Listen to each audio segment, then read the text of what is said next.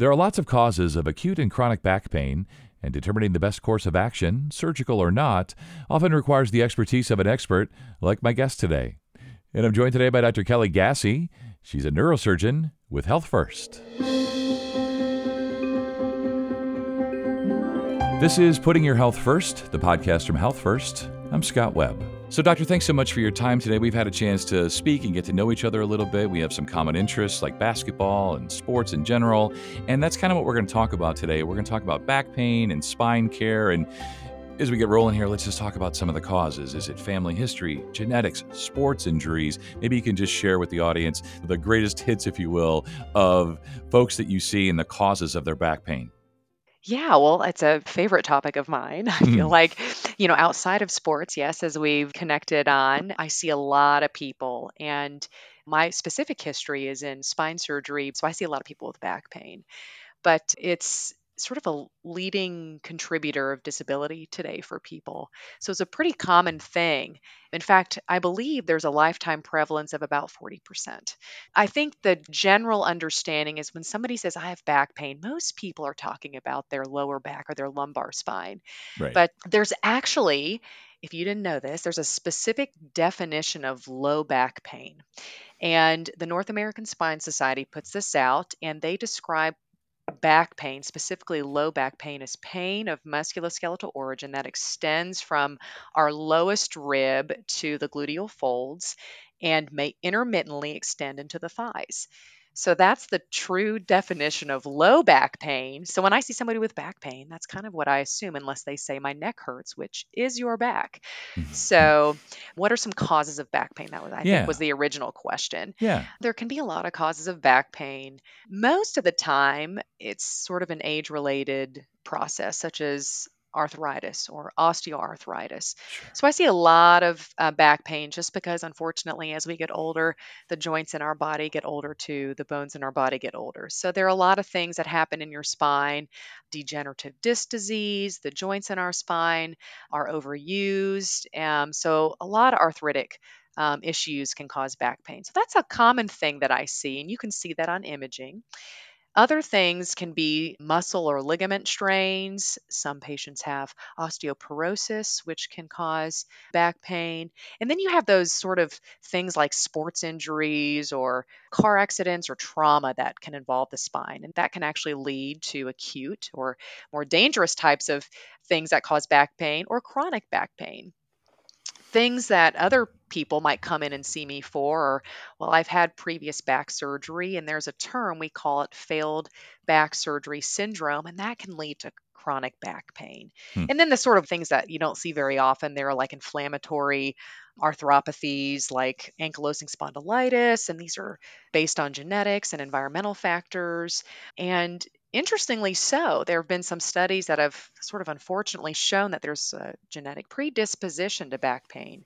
Yeah, it's what I figured. I figured it was going to be some family history, genetics, behavior, lifestyle. There would be acute and chronic pain. I'm more of the Yeah. chronic sufferer. And of course, I blame my mom, as you say. There's can be a genetic component. So I blame her for all of my osteoarthritis and everything else. But let's talk about the acute pain, acute injuries. And really, I'm wondering when someone should go to see their provider or be referred to someone like yourself. Like, when is back pain so serious, maybe especially acute, but also chronic, and they really need to reach out?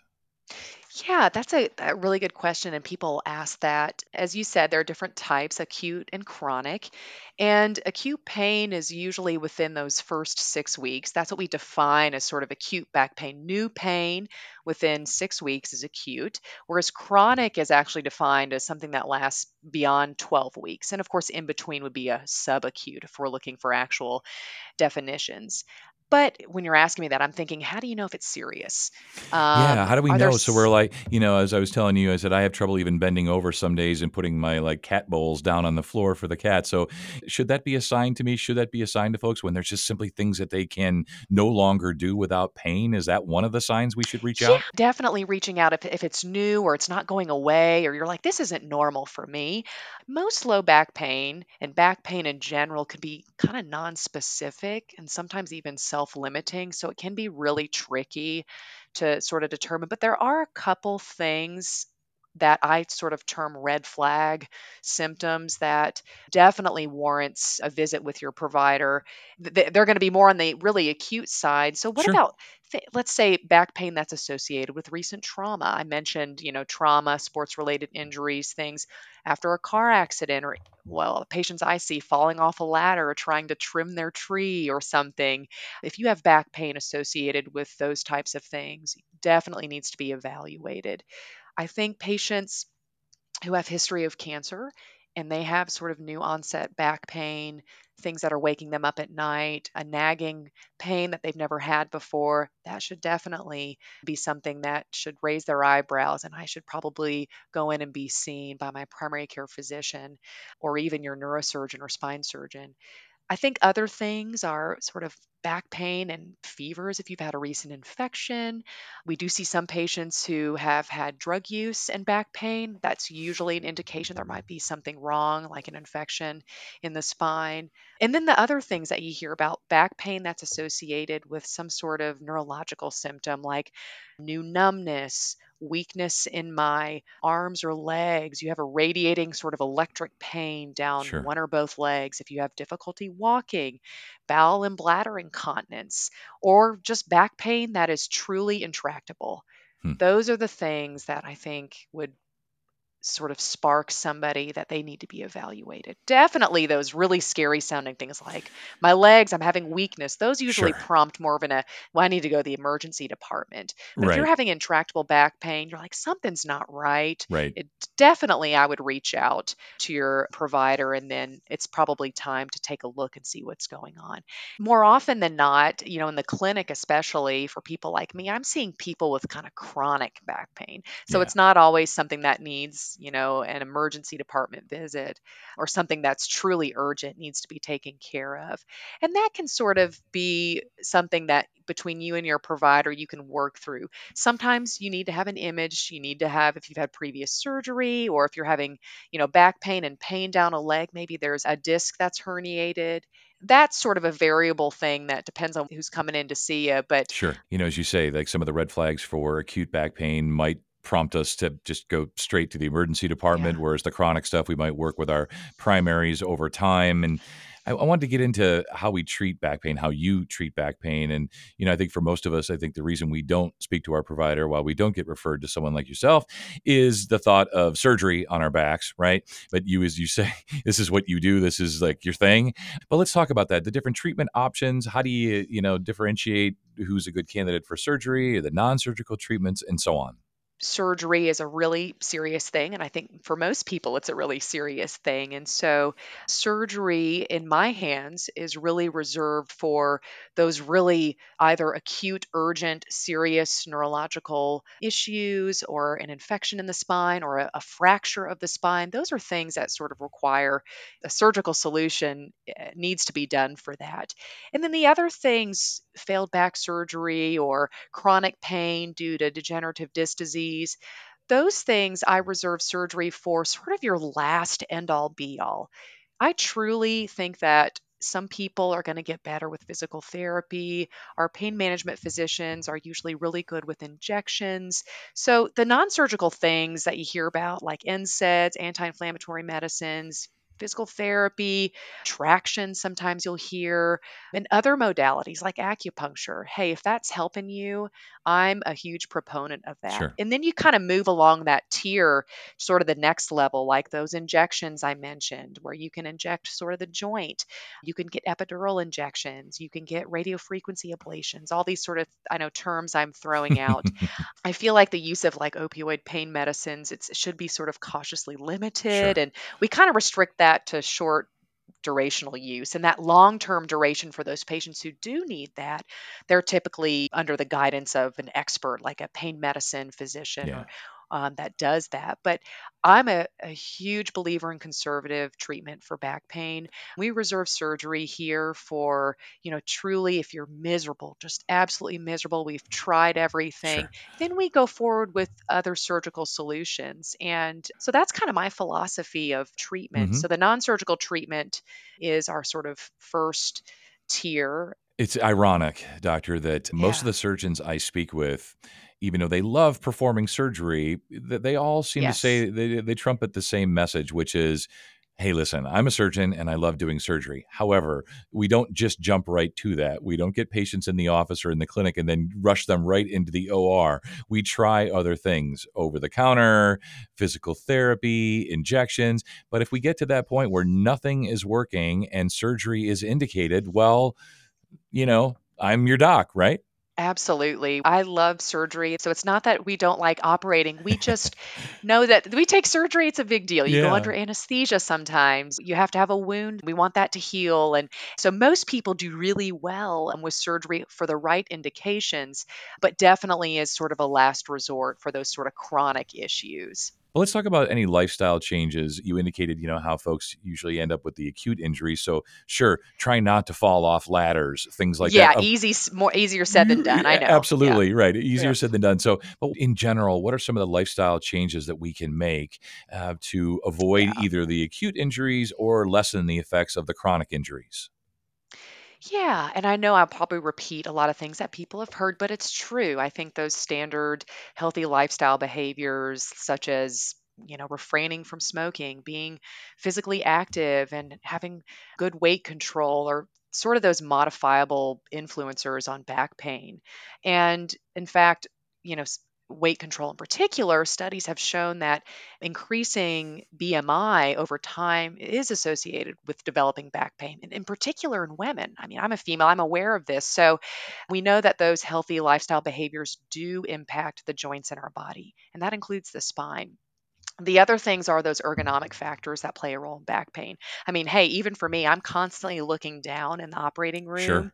So we wear headlights and loops on our eyes, and we wear lead, and we can get neck pain from Hmm. that. And so ergonomics, it's a real thing, and this plays a role in back pain. So, I mean, the old adage that don't bend and twist is true. Always sort of squat down with your knees, don't twist. How we stand, our posture, just being cognizant of ergonomics, I think can really pay off over time. Yeah. At least it's within the margins of what we can control. I Right. mean, as you know, some genetics and things we can't control with our back, but I think we can do some of those things as I've mentioned. I do think that sort of psychosocial factors can matter in persistent or chronic back pain. We're still trying to understand and learn how those psychosocial factors relates to our spine health, such as kind of stress and Hmm. support at home and workplace factors. But we're learning more and more about that. And a lot of times, at least in my clinic, I like to understand, what's going on in people's lives and, how that might relate to their chronic back pain. So I think we're just sort of getting interested in how that might relate to the whole person. So I think that plays a part in your spine health as well. Yeah, that is interesting. Of course, none of us set out to fall off ladders, so we do our best to be as safe as possible, but it does happen. And as you say, it's really interesting. You and I were talking about how just everything has evolved and changed and is moving so fast. But really, as you say, looking at the Totally. psychosocial aspects of this, and not that back pain, chronic pain is necessarily a figment of somebody's imagination, but it No. could be the Mm-mm. result. As you say, the back starts in the neck's connected to the head and the brain. And as those things work their way down, it could be more a sign or a symptom of something that there is no specific physical cause for, right? Oh, yeah. I mean, even if I'm stressed, I'm holding my shoulders up closer to Right. my ears, and so the back of my neck can hurt. I just think pain is real. If you're having pain, that is Yes. truly real for you. So that is not to say that we're thinking, oh, this is something you're making up. But there is some evidence that, what's going on in our lives can exacerbate Hmm. maybe an underlying chronic back pain. It can make it worse. But I think providers are trying to look at the whole person. Yeah. And I do think there is some component in just being cognizant of that in your life, and maybe even just your posture at work and things like that can affect your back and the pain you may or may not have. Yeah, I'm checking my posture right now, and I know that I'm not. I know. Are we sitting straight? We're I, sitting up straight I now, am. both of us. Yes, Yeah. absolutely. I would never Yeah. lean forward because I'm 55 and I can't see the screen. I would never do that, doctor. I would. Yeah. I would always be Yeah. sitting straight up. As I look down at my phone, Yeah, of shooting a text course. message. Doctor, this has been really educational and fun today, Yeah. both to get to know you, learn more about back pain and spine care. Just want to ask as we wrap up here, Yeah. Besides, especially when it comes to the chronic pain, besides it affecting our quality of life and our daily lives and our families and all of those things, we don't want to scare anybody, of course, but is there, Yeah. like, what can happen if chronic back pain, I guess maybe even acute, but really chronic back pain, what can Sure. happen if it goes untreated for long periods? Can it spread? Are there other concerns that pain or the cause of that pain might end up affecting and then really, kind of interfering with our lives? Yes, you're right. For those scarier trauma situations or falls, those acute things are a different set of back pain. But Yeah. for chronic back pain, as I said, most back pain is self limiting. But if the pain is persistent, if you have worsening or any of those sort of red flag symptoms that I mentioned, we may be missing something here. Hmm. We need to take a look. And in rare occurrences, you could have permanent neurological damage, very rare Sure. occurrences. If that you're just, I don't want to go see anybody even though my foot's not working Yeah, my well, foot's numb, yes, but you can, whatever. yeah. But I do think that with this chronic pain, of course, that's going to affect your day to day and quality of Yeah. life. And that's just as important. So I think for those neurological deficits or things like that, yes, you can have permanent damage if you do not seek treatment. Yes, you can have permanent damage if you've got some new pain and you might have history of the cancer or you might have history of a recent infection. You Sure. need to be seen by somebody. Yeah. But for the most part, people with chronic back pain, and there are again some surgical and non-surgical solutions to help with that, unless you have a neurological deficit, anything that's truly, truly new or concerning, most of the time we're not going to miss something too serious. But again, it's your life. It affects your quality of life. Right. That's pretty serious for you. So, not to scare anybody, and I don't want people running in, Right. but I think if you just stick to those principles of what's new for you and do I have any of these previous histories, I do think it's important to be seen for that because, yeah, we might see something and hopefully we have a solution for that. Yeah. Well, that's perfect. I mentioned to you earlier that, one of the goals we have for these podcasts is to encourage folks to not suffer, whether it's in silence or not, but not suffer, to speak with their providers, to be referred to specialists. And maybe surgery will be indicated, maybe it won't, but you won't know until you go and you get the imaging and you share your history with your docs. So, really good stuff today, really educational and fun for listeners. They didn't get to hear we did an entirely separate podcast about women's basketball, Yes. but maybe we'll share that at a later date. But for today, Doctor, thanks so much. You stay well. Thanks for having me. Really appreciate it. And thank you for listening to Putting Your Health First. Get back to what you love and find a spine care specialist at hf.org/spine. And if you enjoyed this episode, please be sure to tell a friend and share on social media and check out our entire podcast library. I'm Scott Webb. We look forward to you joining us again.